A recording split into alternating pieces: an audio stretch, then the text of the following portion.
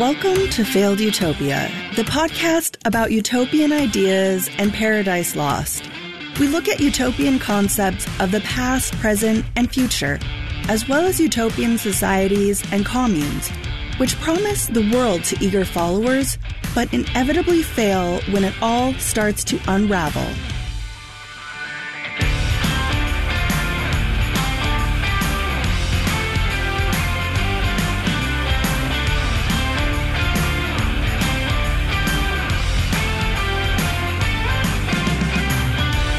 Welcome back, Failed Utopians. This is Anna, your mean and ugly podcast host.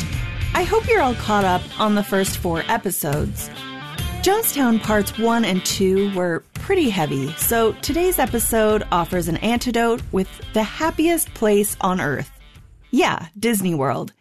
Is it really the happiest place on Earth? No idea, never been there. Aside from Baby Yoda, I don't care that much about Disney, and I'm sure I just earned myself a bunch of hate mail for saying that. I know a lot of people are really into Disney, but you know what I do like about Disney? It's not a cult. Yeah, not a cult. That goes in the plus column. Stay glued to your speakers to find out just what Walt Disney has to do with Utopia. And if you're worried this is going to be too cheerful, don't be.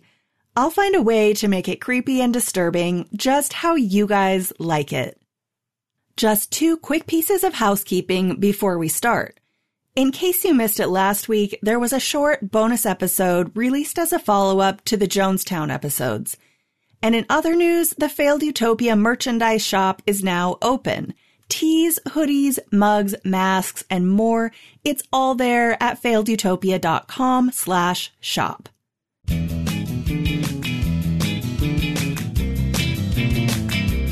While Disney may be best known for charming musical adaptations of gruesome old-timey fairy tales, Disney also does a bunch of other stuff. In addition to the animation studio that made the name Walt Disney famous, the company has grown to encompass innumerable animated and live-action movies and television shows. And they've acquired other networks and franchises, including 20th Century Fox, FX, National Geographic, ESPN, Pixar, Marvel, Lucasfilm, and a ton more. They also operate theme parks, water parks, and resorts all over the world. Today, the Walt Disney Company is a global behemoth that seems poised to continue growing. So, how did it all start? Walter Elias Disney was born in Chicago in 1901. He was a gifted artist from the beginning, and in 1923, Walt co-founded Walt Disney Productions with his brother, Roy, and another partner. Walt was an innovative animator, and with his creation of the beloved character Mickey Mouse in the late 20s, paved the way to fame and success, which would include over 20 Academy Awards given to Walt in his lifetime. In 1955, the Disneyland theme park opened on the site of a former orange grove in Anaheim, California, with the substantial price tag of $17 million. The park overcame a rough opening and some subsequent ups and downs to become the iconic family vacation destination we know it as today. A few years after Disneyland's launch, the Disney Brothers began planning a new theme park near Orlando, Florida, which would feature the experimental prototype Community of Tomorrow, or Epcot. For those just learning about Disney World for the first time like I am, Walt Disney World Resort in Orlando actually consists of 4 theme parks, the first of which was the Magic Kingdom, and the second was Epcot.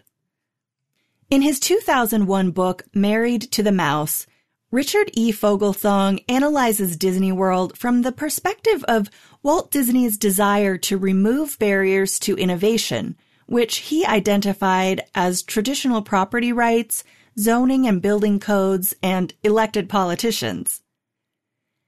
Disney preferred to replace these inefficiencies with a centralized, benign but paternalistic leadership. In the book's preface, Fogelthong poses the question, Is the Disneyland model of centralized land ownership and private government best, or is the status quo of democracy and capitalism a better arrangement? See what you think after learning about Walt Disney's Utopia. Before we really dig in, I just have to read you one more paragraph from this book. Taken more broadly, it struck me as very prescient at the time of this recording shortly after the American election in 2020. Vogelsong writes, "In writing this account, I have tried to be fair. Yet fairness does not mean, as a journalist once told me, going straight down the middle and not offending anyone. It does not mean offering equal measures of praise and criticism to all concerned. Rather, it means being fair to the story, fair to the facts, so that some persons get knocked more than others. For those painted in unflattering tones, I have tried to offer your perspective too, subject to limits of space and evidence, so readers can judge for themselves. I have also tried to be mindful that while people make history, they do not always do so just as they please." Wow, think about that later when you open your favorite news app. After Disneyland's eventual success in California, Disney began shopping around an idea for another much larger theme park and was wooed by city governments all over the world. After an unfortunate misstep in St. Louis when Walt Disney's pride was wounded by a slightly offensive remark by a city official, Orlando, Florida became the new home for the proposed Walt Disney World Resort in 1963. Central Florida's culture and economy would be vastly transformed by the massive economic boom and growing pains created by Disney World's opening. It's not uncommon for city governments to go to great lengths to woo commerce giants and other entrepreneurs to their cities for the purpose of economic development. This is frequently carried out through the offering of tax breaks, with the hope that the ensuing economic benefits from added jobs will more than make up the difference to the local economy. Think back a few years to when Amazon got in a little tiff with New York City.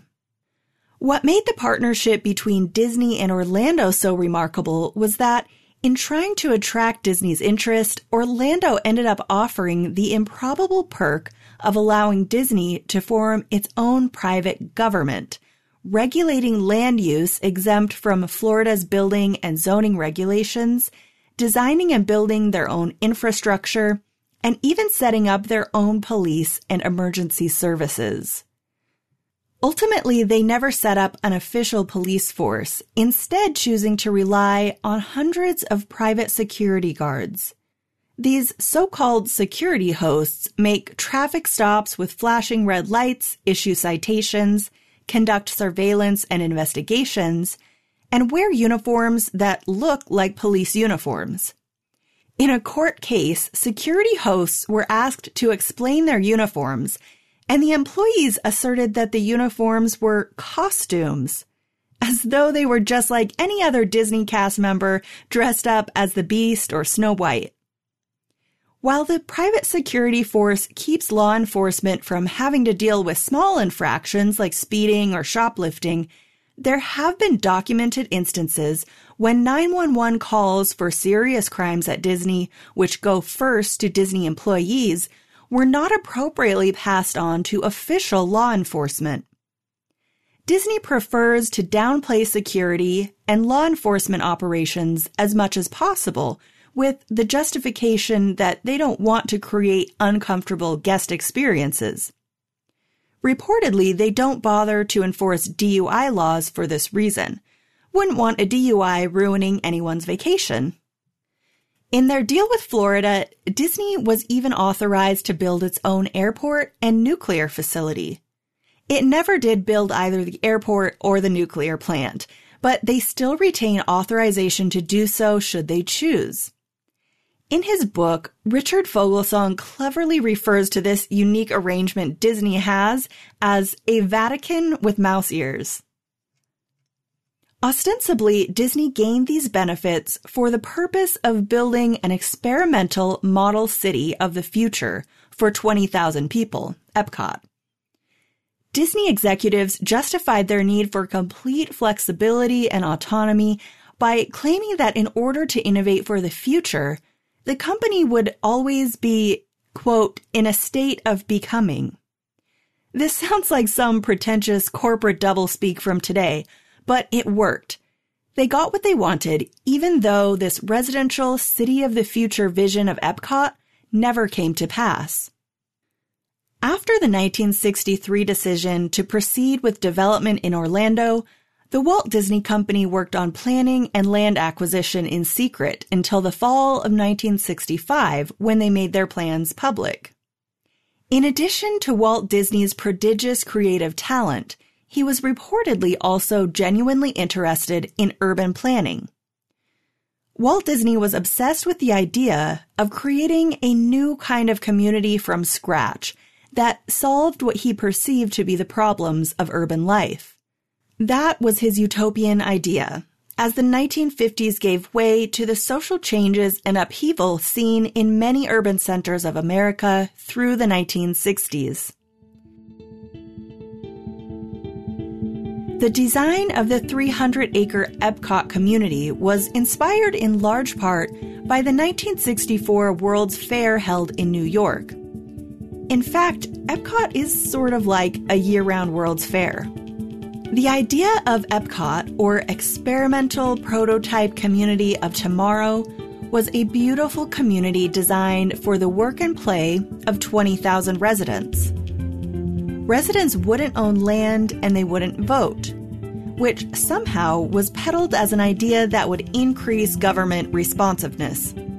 I couldn't find a great explanation of this theory, but it seemed to have something to do with the gridlock that can ensue when a city's residents can obstruct any idea they don't like, or when local government just ignores the needs of the people. Urban planning played a big role in the Epcot concept, and architecture itself can be a powerful motif in some utopian thinking.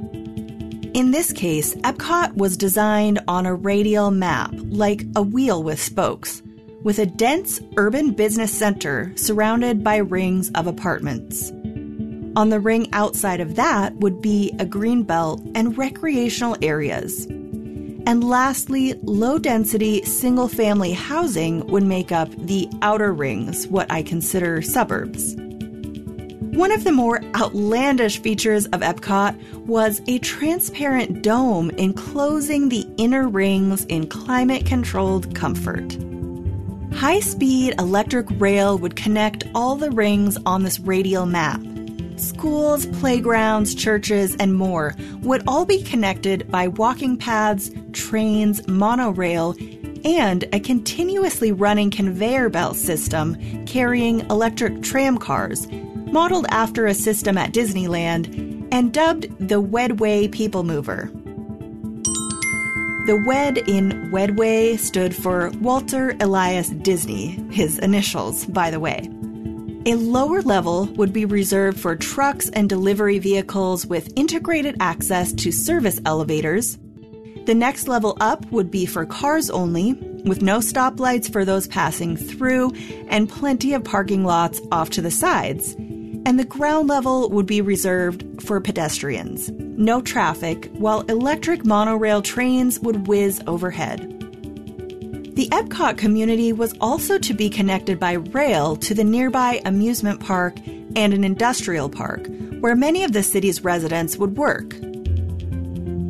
This was all in the interest of eliminating what Disney considered to be the problems of current urban living, including traffic congestion and the tacky, chaotic mishmash of shops, restaurants, and motels that surrounded Disneyland in Anaheim, much to Walt's chagrin. He resolved to avoid the problem this time around by purchasing a large swath of land surrounding Disney's property in Florida, so that any development surrounding his theme park could be tightly controlled and kept organized and tidy. Epcot was also billed as a testing and proving ground for all of America's newest ideas and technology for urban planning and living. The community would never be considered complete and static. Instead, it would be constantly evolving, what was referenced earlier as in a constant state of becoming. As Walt Disney himself put it, Epcot will always be a showcase to the world for the ingenuity and imagination of American free enterprise. Very utopian. If you really want to get a sense of Walt Disney's magical thinking about his Epcot venture, follow the link in the show notes to watch his 1966 Epcot promotional video. It's really cool. It uses maps and models to show Walt's visionary concepts for Epcot and features a bunch of amazing retro footage of Disneyland. You can also see right through the antiquated film how charming and charismatic Walt himself was. I actually found myself being convinced of the genius of Epcot as I watched it. Sadly, this would be the last on-camera appearance by Walt before his death from lung cancer just a couple of months later. He didn't live to see his dream of Disney World and Epcot come to fruition. I wonder what Epcot could have become if Walt had lived to oversee it. Of course, there's always the possibility that it would have broken his heart to see that his imagineered utopia didn't turn out the way he planned. After Walt's death, his brother Roy and the rest of Disney were somewhat ill-prepared to proceed with Walt's Epcot dream. It was Walt's passion, and most of the vision was only in his head. But they had to proceed with it somehow. That's how they'd gotten their sweetheart deal with Florida in the first place. They decided to carry on by creating their Disneyland-style Magic Kingdom theme park and then go on with Epcot, based on the as-yet-unseen promotional video. In the wake of Walt's death, his brother Roy and the Disney company managed to convince stakeholders that the project was still on and wouldn't suffer from the loss of its visionary, and construction commenced. Even if Florida state officials were naive to take Disney at their word that they would fulfill their lofty promise to create Epcot, the glitz and glamour of Disney, along with the $600 million they planned to invest in Florida to create Disney World, sealed the deal. Work continued apace, and the Magic Kingdom theme park portion of Disney World opened on schedule in 1971, 5 times larger than the original Disneyland park in California. But by the 1980s, it was clear that Epcot wasn't turning out to be the city of the future that had been promised in that starry-eyed utopian film from 1966. It was more of an exhibition of technology and culture from around the world and corporate exhibits showcasing industrial breakthroughs. That big, weird-looking white ball thing in every picture of Epcot is called Spaceship Earth. And apparently there's some kind of time travel-themed ride inside it. Yeah, I had to look that up. Anyway, there was ultimately no residential component to Epcot. This broke the deal that the Disney company had made with Florida, since there was no justification for the private government powers they'd been granted if they had no citizens. But by this time, there was so much momentum behind the juggernaut that was Disney World that they got away with breaking their promise to create the model city of tomorrow scot-free. Despite over-promising and under-delivering and not really offering any explanation, after the opening of Epcot at Disney World in 1982, attendance shot up over 80%, generating millions of dollars in profit. The Disney brand itself only became more successful, growing in popularity and opening resorts and parks all over the world. The Disney ethos of total customer satisfaction, attention to detail, immersive experiences, and a shiny veneer of sparkling, wholesome cleanliness has kept their reign going for over 60 years.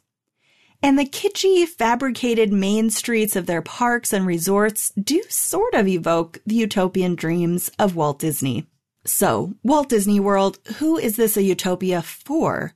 The owners? The guests? The workers? Spoiler alert, it's not the workers.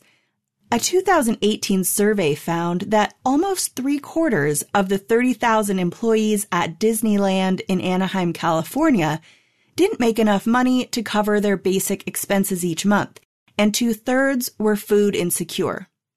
1 in 10 said they'd been homeless within the past 2 years. And a concierge who had been working at Disneyland for almost 30 years revealed he had lived in his car at times.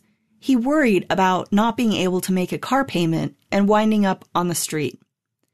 Meanwhile, Disney profits increased, prices rose, and park revenues for the quarter hit $5.2 billion. When that survey came out, Abigail Disney, granddaughter to Roy Disney, was livid and told LA Magazine that, quote, "My grandfather taught me to revere these people that take your tickets, that pour your soda, that scrape the freaking bubble gum off the sidewalks every night so you walk into an immaculate place. Those people are much of the recipe for success. There's no excuse for any employee to be using food stamps." Abigail Disney wrote to then Disney CEO Bob Iger to advocate for better wages and treatment for employees, but Iger didn't respond. This is not at all unlike the way many large companies and retailers operate, with armies of low-paid workers making poverty wages and trying to bridge the gap with publicly funded programs like food stamps and Medicaid, while the corporation and shareholders hold on to their billions in profits. One of the most famous examples of this arrangement is, of course, Walmart. Its founding family, the Waltons, are worth around $200 billion, thanks to the retail chain's famously low prices and minimum wage workforce. Some of you might remember a few years ago when McDonald's was roundly ridiculed when its suggested budget for its employees leaked. The budget assumed that the worker had a second job, didn't include groceries, gas, clothing, or childcare, and hilariously included health insurance for $20. The broad perception of that hypothetical budget was that McDonald's had inadvertently proven the impossibility of surviving on their wages. When we see a shiny, clean, idealized facade and ignore the invisible labor that makes it possible, it's not a utopia. It's just a fabricated synthetic reality. It reminds me a lot of the Hunger Games book series, especially The Capital City, a shining beacon of affluence and excess atop an underground of armies of hidden workers toiling in the worst imaginable conditions. I don't think that a sanitized version of a society that already exists is a reasonable vision of utopia. In fact, that's what a lot of the cults we talk about on this podcast do when things start to go bad. They just create a facade and hide everything going on behind the scenes that's dark and ugly under the rug. But as far as Disney goes, that facade is what going on vacation is all about. It's fun for a while, and you feel great because you don't have any responsibilities. If you don't bring your kids with you anyway. But what happens when you bring everything with you to utopia, including your work and your family? Can you still have a utopia with all your everyday cares and worries? Well, that's where the city of Celebration comes in. Celebration is sort of a Disney company town near Disney World. The affluent town of several thousand was planned and developed by the Disney Development Company in the 1990s, and it was a half-hearted nod to Walt Disney's original vision for Epcot, though it appears nothing like the original Epcot plan. At one point in the planning phase of Celebration, Disney officials proposed a section of affordable housing for Disney employees, which they would call, get this, Funky Town. Ultimately, it was decided that a low-income area would be a turnoff to other Celebration residents, and the idea was scrapped. It was a so-called international prototype community that had no place for the lower income among us, including their own employees who worked in Celebration but couldn't afford to live there. Affordable housing would be left to the community outside Disney to sort out. Unsurprisingly, Celebration lacks other forms of diversity as well. Its residents are about 90% white. There's also been some controversy over the poor construction quality of housing there, leading to dilapidation and depreciation, and the school. Of course, schools are always controversial. God bless you, anxious, angry parents. The community was master planned, of course, meaning that there are only a few style of houses, so things are pretty uniform. White picket fences and all that. To me, this place sounds like a suburban McMansion development with very strict HOA rules. I think a lot of people might be creeped out by the synthetic Truman Show quality of this town. What type of person would even want to live in a place like this? Are these the people who move into gated communities and then complain about their neighbor's unsanctioned mailbox or basketball hoop? It turns out quite a few wealthy elites do have homes in Celebration where they live out some sort of fantasy, but it's a select few who can afford it, even if they like the vibe. Well, failed utopians, that's it for this episode. Maybe Disney World is not a utopia, but it's a great place to pretend. Or so I'm told.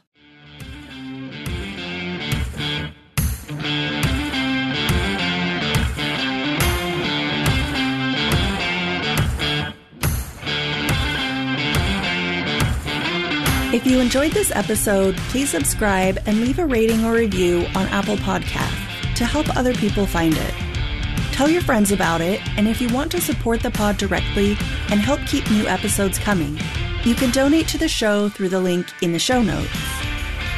Connect and stay in the loop on the website, failedutopia.com, or the Facebook page at Failed Utopia Pod.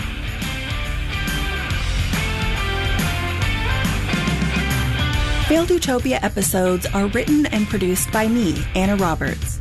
The burning palm tree painting featured on the cover is by artist Perry Vasquez. My intro music is by Elliot Middleton. See you next time.